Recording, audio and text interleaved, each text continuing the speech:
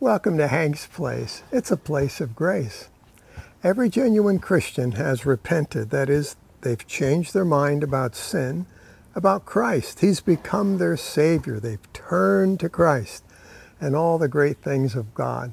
That's a snippet from Charles Spurgeon. Any actions we may take simply demonstrate the fruit of repentance, but they are not repentance itself. That comes from the heart, and the Father knows our heart. Consider the story of the prodigal son, Luke 15. Think about the Father. Does the Father convict the Son of sin? No. Does the Father inflict sorrow on the Son? No. Does the Father require the Son's confession first? No. Does he demand some actions, restitution, as proof that the Son has indeed repented? Not at all. In fact, he cuts the Son off in the middle of his opening speech. And then, most surprisingly, the Father starts organizing a party. There's much joy in heaven over a sinner who repents, who comes home, Luke 15:7, and this Father certainly demonstrates this truth. In the New Covenant, repentance means turning to God.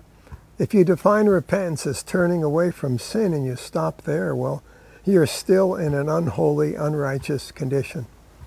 In the previous message, I spoke to you about the word unforgiveness. Well, today, how about the word forgiveness? It's an amazing word, and it's a word that the cross changed the meaning of forever. Before the cross, we find it used principally as a verb. It was something to be done, to be issued. The Psalms have many examples of people beseeching God for forgiveness and God usually granting it.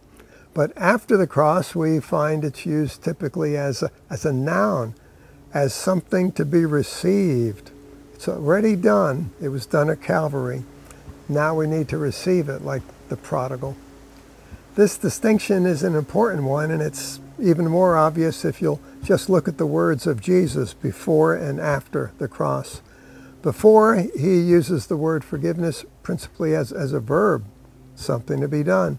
Yet, after the cross, and granted there's not a lot of words after the cross by Jesus, but he uses the word forgiveness as a noun.